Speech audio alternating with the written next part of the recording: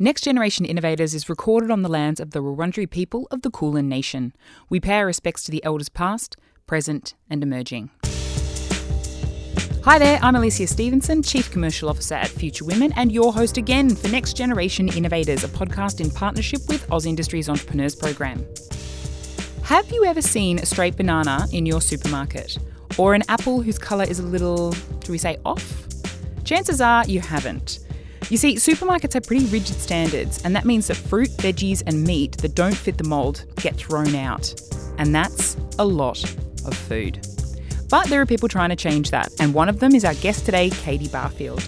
In 2016, she founded Yumi Food Australia, and as CEO, she works with suppliers and farmers to find and then sell excess stock and put it on plates instead of putting it in the bin. Katie, welcome to Next Generation Innovators. Thank you. Good to be here. Katie, I would love to start with you talking us through how Yumi Foods works if people aren't familiar with it. Absolutely. Yumi Food is a platform for the sale of surplus food. So we have a number of large suppliers, primary producers, manufacturers, mainly the source, people that actually create or make the food.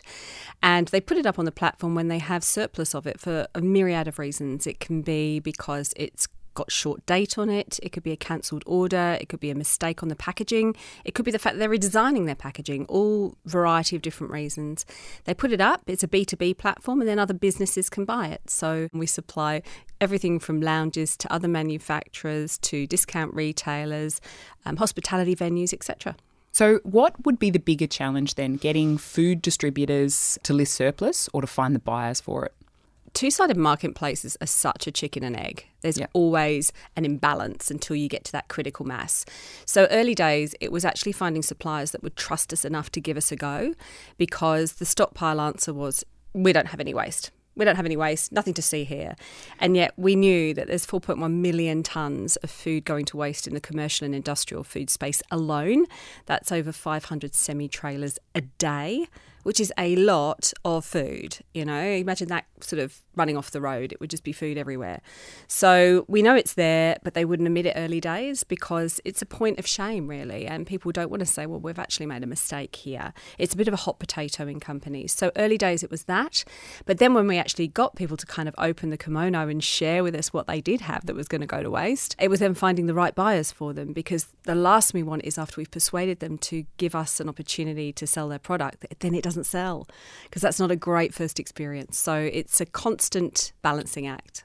Not only to be able to do that, to get them to open the kimono, as you say, which is is a great expression, there comes then the question of the logistics. So how does it get from them to where is it going, to who does it get sold to? And you also, or Yumi Foods and yourself, also really help with the logistics. Can you tell us something about how that works? Well, one of the things early on we decided was we didn't want to put any more assets on the road if we could help it. So we didn't want to build any more infrastructure, put any more trucks on the road, because there are enough. We can utilise that latent capacity in the logistics cold chain and also warehousing. So Peak Hour says, yes, there are plenty of trucks on the road, yeah. Absolutely. But yes, they have their own infrastructure. So we kind of tap into that. So with suppliers, they get to set the minimum order quantity, they get to set the delivery terms, and then they deliver it directly to the buyer. Really what we're doing is showcasing what is available. And up until now, that's been really opaque. You haven't been able to see what's available. And we've sort of brought transparency to this opaque system. That's fantastic. And really that's a 360 look at really making sure that this is working as a model, but also taking away my joke about peak hour, fantastic for the environment. So yes, and indeed. Really cutting out a lot of the middle kind of areas. Yeah, and we plug in. So if there is a 3PL, a supplier can't deliver it, then we have a 3PL company and they will make that connection for the buyer and supplier. So if we can just roll back very quickly to Second Bite, because I think it's really important that people get the full picture of how you kind of came to Yumi Foods, because it's not the first iteration of this idea for you. In case people don't know, you were the founding chief executive of Second Bite, which is a platform bringing food that would have gone to waste to people in need of meals. Now, this is not B2B, this is food to people. And that was before Yumi Foods.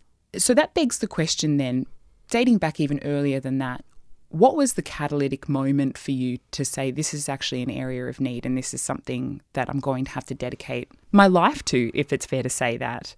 It was one of those sort of serendipitous moments if we go back to how I ended up at Second Bite in the first place.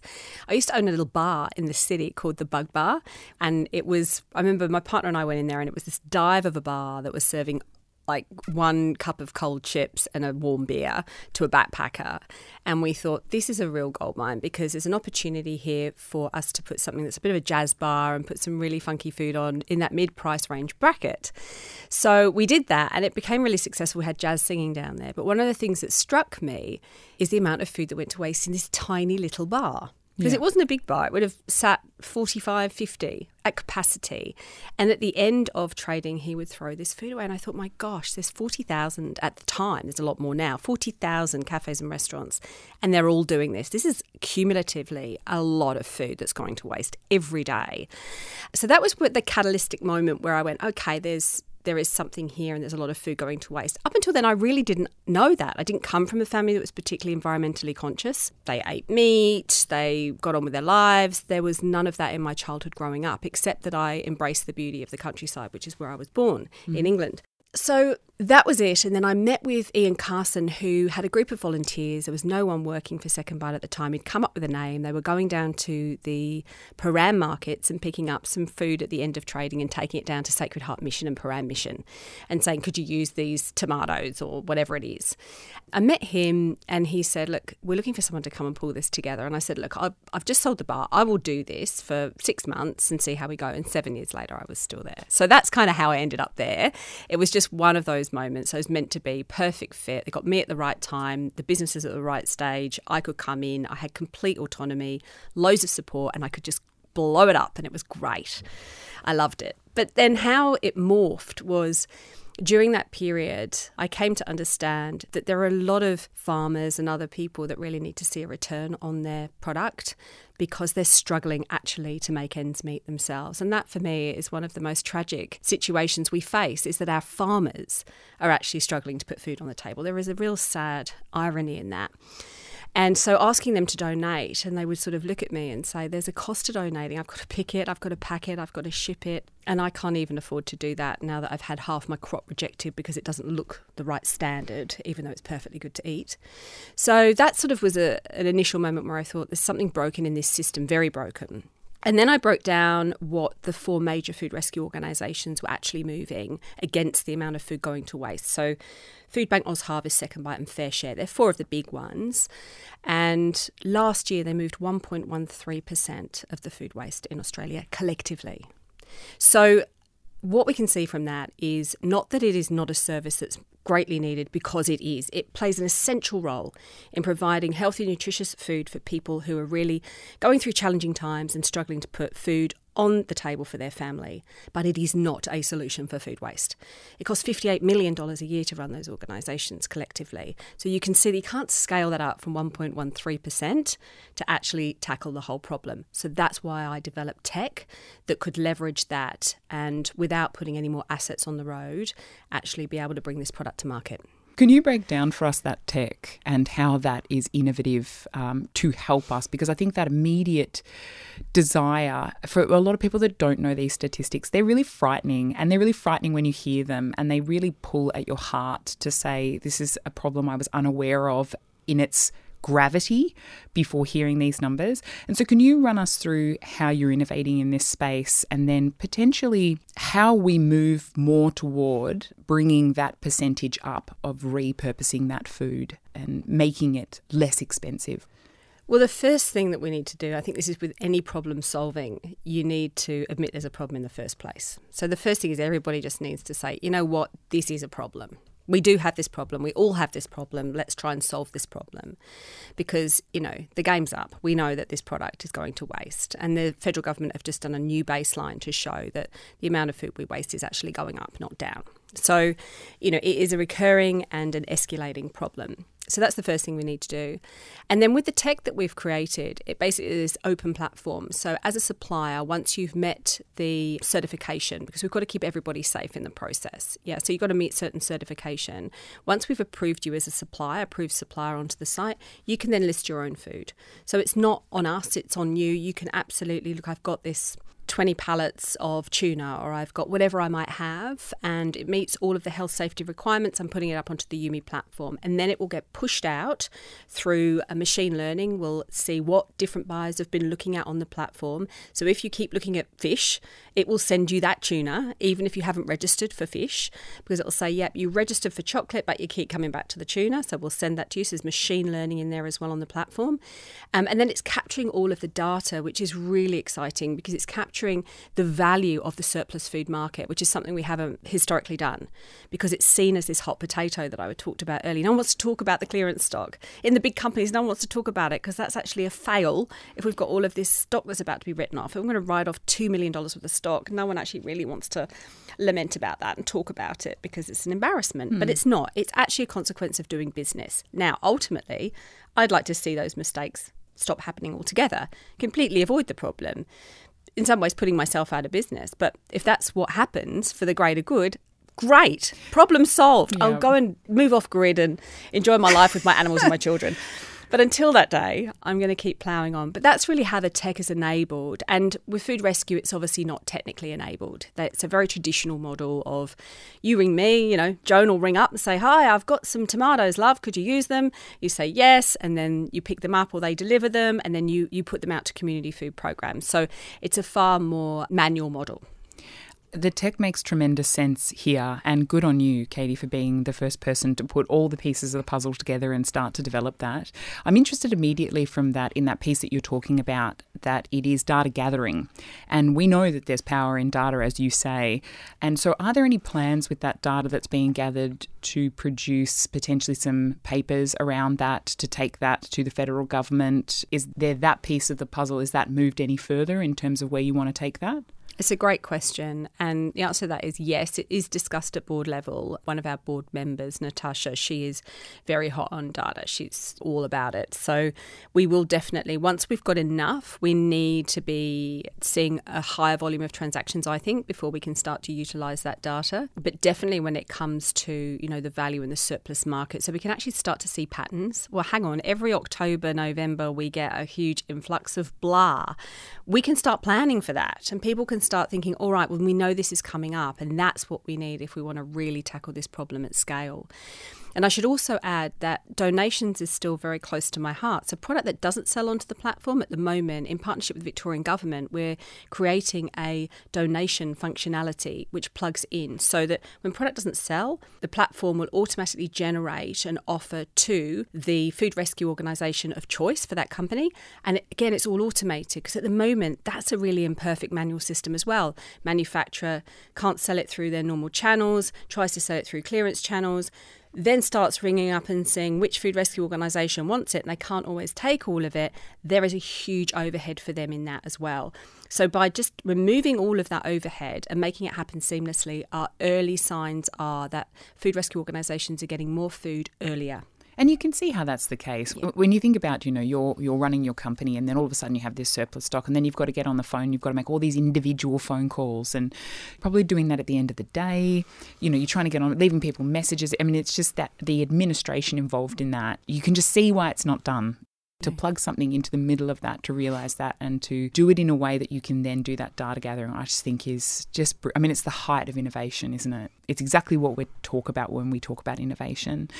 And I just wanted to touch back on one thing that you were talking about, which is the farmers. And you mentioned before that if food is not perfect, it doesn't necessarily go to the supermarkets. And I'd like you just to break down what you mean by that, just to educate myself and the audience on what standards food has to meet to land in the supermarket and why it would be rejected. There are actually specifications that a certain product needs to meet. So an apple needs to be X centimetres in diameter, and you need to have a banana with a certain curve on it, because bananas actually grow straight, or they will grow super curly as well, because nature doesn't grow food to order based on our aesthetics.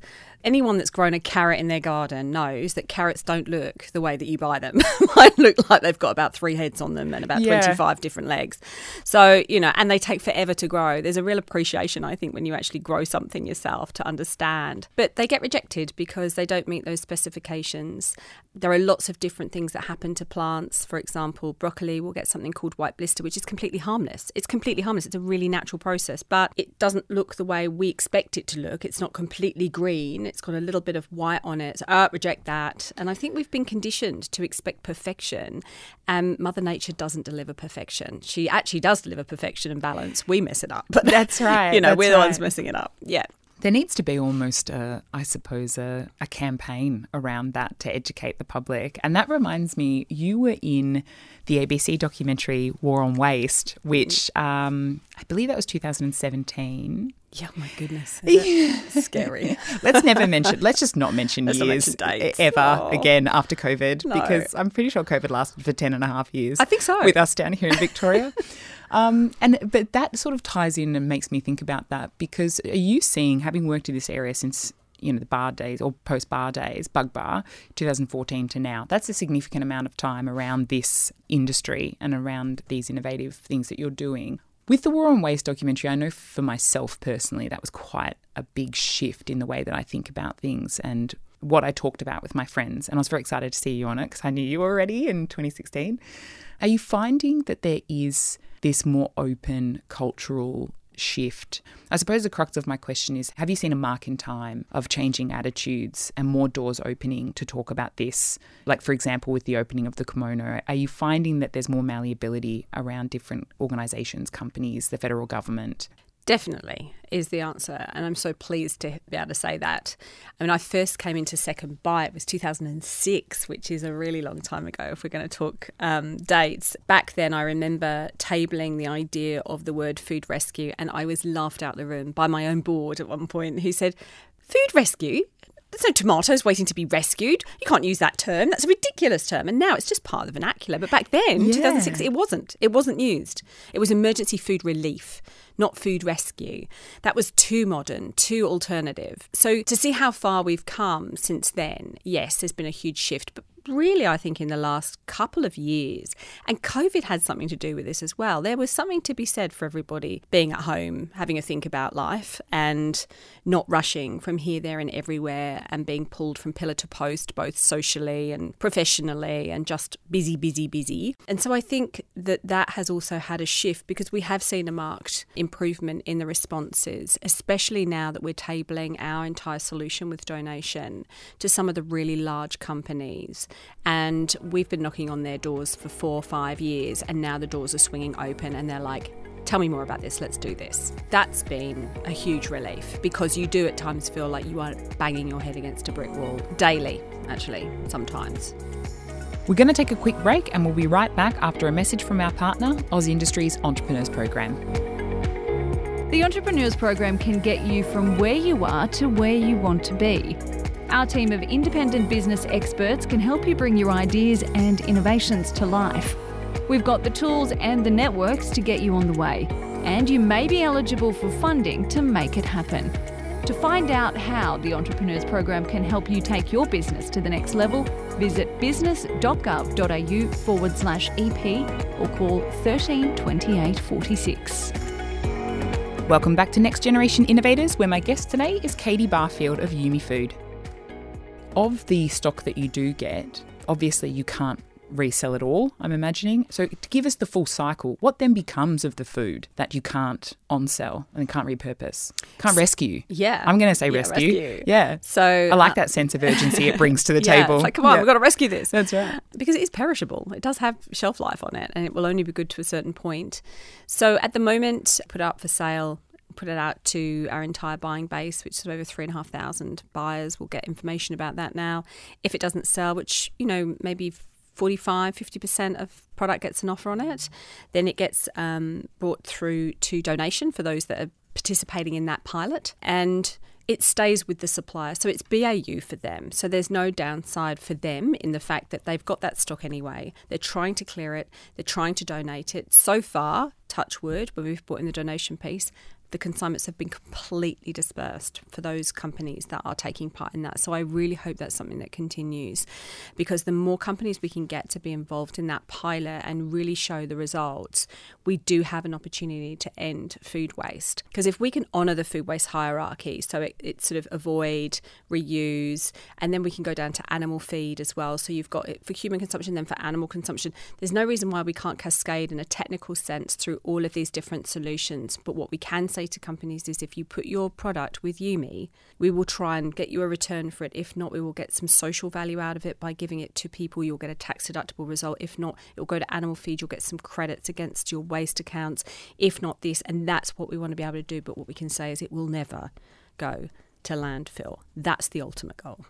Very important to understand that working in financial incentives to companies, especially that have shareholders, everybody should just be doing the right thing for free. But to create a financial incentive means that you're creating ultimate buy-in, which means that you're creating longevity to solving the problem. So very, very clever to do that.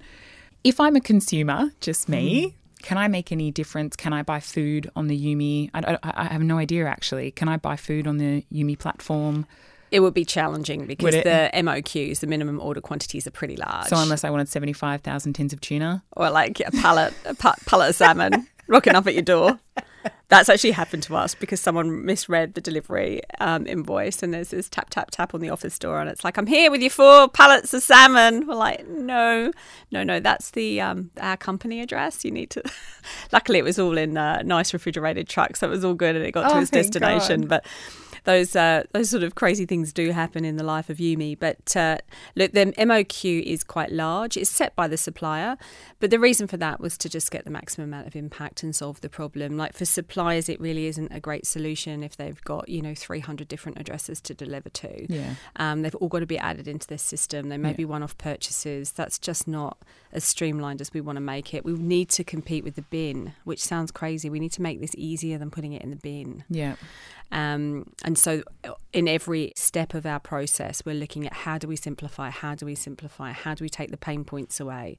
Because initially it was really cumbersome to actually have to lift product on Yumi because we were building out as we went. You do a minimal viable product and you kind of got the basics there. And so it was like the ducks, gliding, and then underwater everything's going completely crazy. But we're perfecting it now, which is good. It's a lot less painful. No, that's excellent. And so then in terms of just getting to the business itself, because I think we've spoken a lot about how extraordinary Yumi Foods is and what a great entrepreneur you are, but you're also a really fabulous business leader and a very celebrated business leader. And so I wanted to ask you a little bit about the business as it stands, and I'll ask you a few questions about staff and and your leadership style. But I wanted to ask very quickly first, what is the biggest threat to Yumi Foods right now, or the thing that you're keeping your eye on most from a business perspective?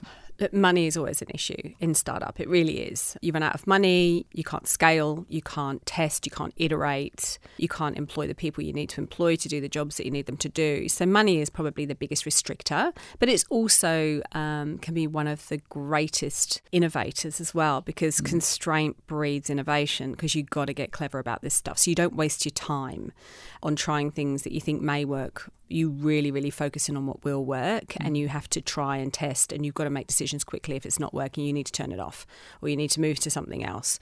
So it's an Achilles heel, but also it can be one of your strengths if you play to it. Probably what keeps me up at night would be the idea that someone comes into this space purely for commercial reasons. Just purely for commercial, not having a passion to necessarily solve the problem or to make a social improvement for farmers' lives, but actually goes, hey, there's a lot of money to be made in here, let's just absolutely go for it. Comes in one of the big companies and just does it. That would be, I think, such a crying shame, because I know that if we'd done it just for the money, we would have given up a long time ago. We really would. So I think you need the passion and the drive to carry it through. And I'm constantly amazed by my team. My founding team of Cami, and Roz is still there as well. We've been pushing at this barrow for a really long time, trying to go through the brick walls that I mentioned earlier, trying to find solutions for what seem insurmountable problems. And we constantly do it. And you have moments where you get to celebrate together, but they're short-lived before you're back to another stumbling block or something else you need to solve, because the food system is incredibly complex. Even just entering weights and the way things are packaged and the different laws around it, which are good, but it's a minefield. So it's taken us a long time. At one point, our process had 114 different touch points in it that we needed to simplify just to get a deal through to a delivery. So that's what's going on underneath the hood. That's almost unfathomable. And I can believe that in terms of needing to maintain a product to food standards for consumption, especially in this sort of wild west of, changing it around, and you'd almost have to make up your own rules around the rules that are there and educate people as you go. So that is extraordinary. You still talk about it as a startup. To me, it feels like it's a really established, it's been around for long enough. At what point will it not be a startup anymore? And, how big do you want to go with it, and what's the next steps? Part of leading a startup, and the reason we call it a startup, is that you have to be constantly honest with yourself. You can't believe your own hype.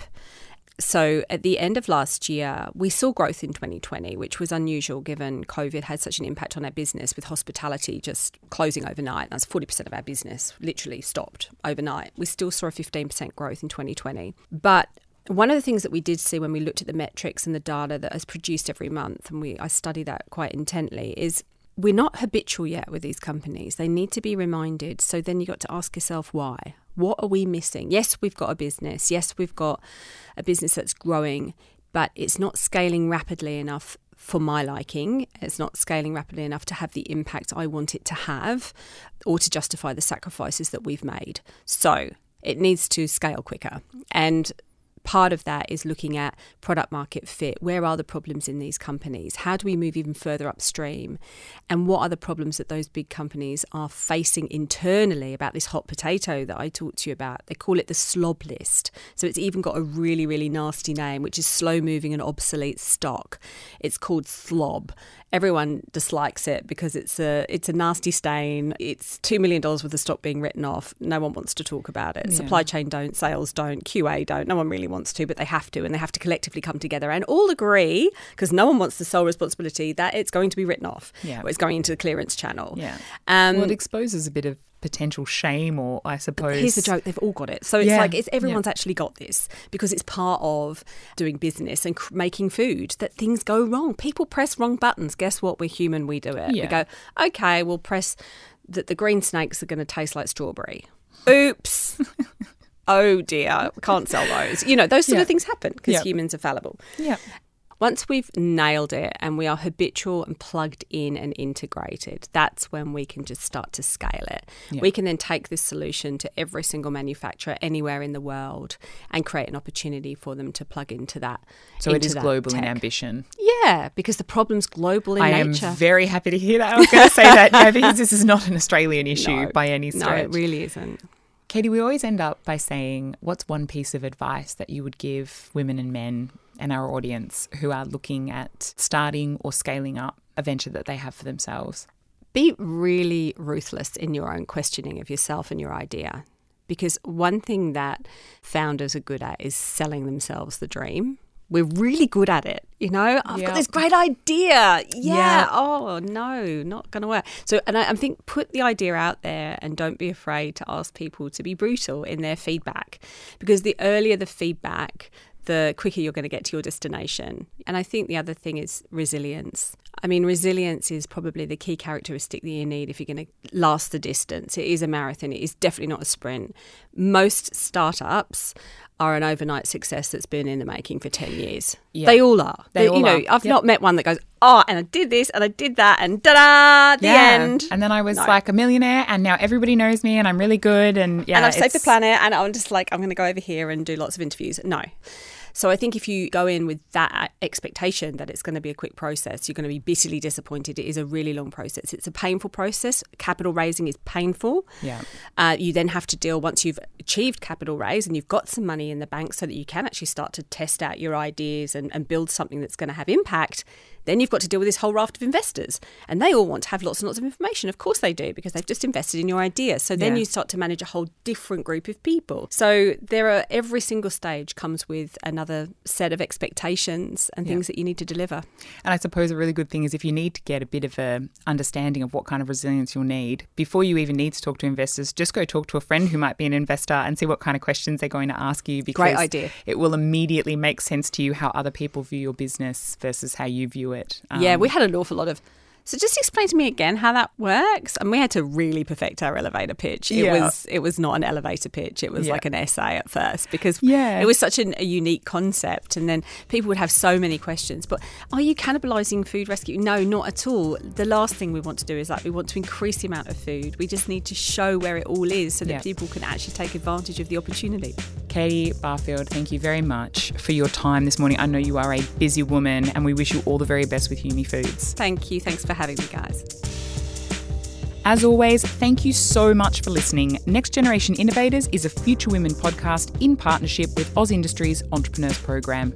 Please make sure that you like and subscribe to us so that you don't miss a thing, and it also really helps people to reach us. And you can let us know you're listening on socials as well if you like. We're at Future Women on Instagram, Facebook and LinkedIn. And we'll see you next week.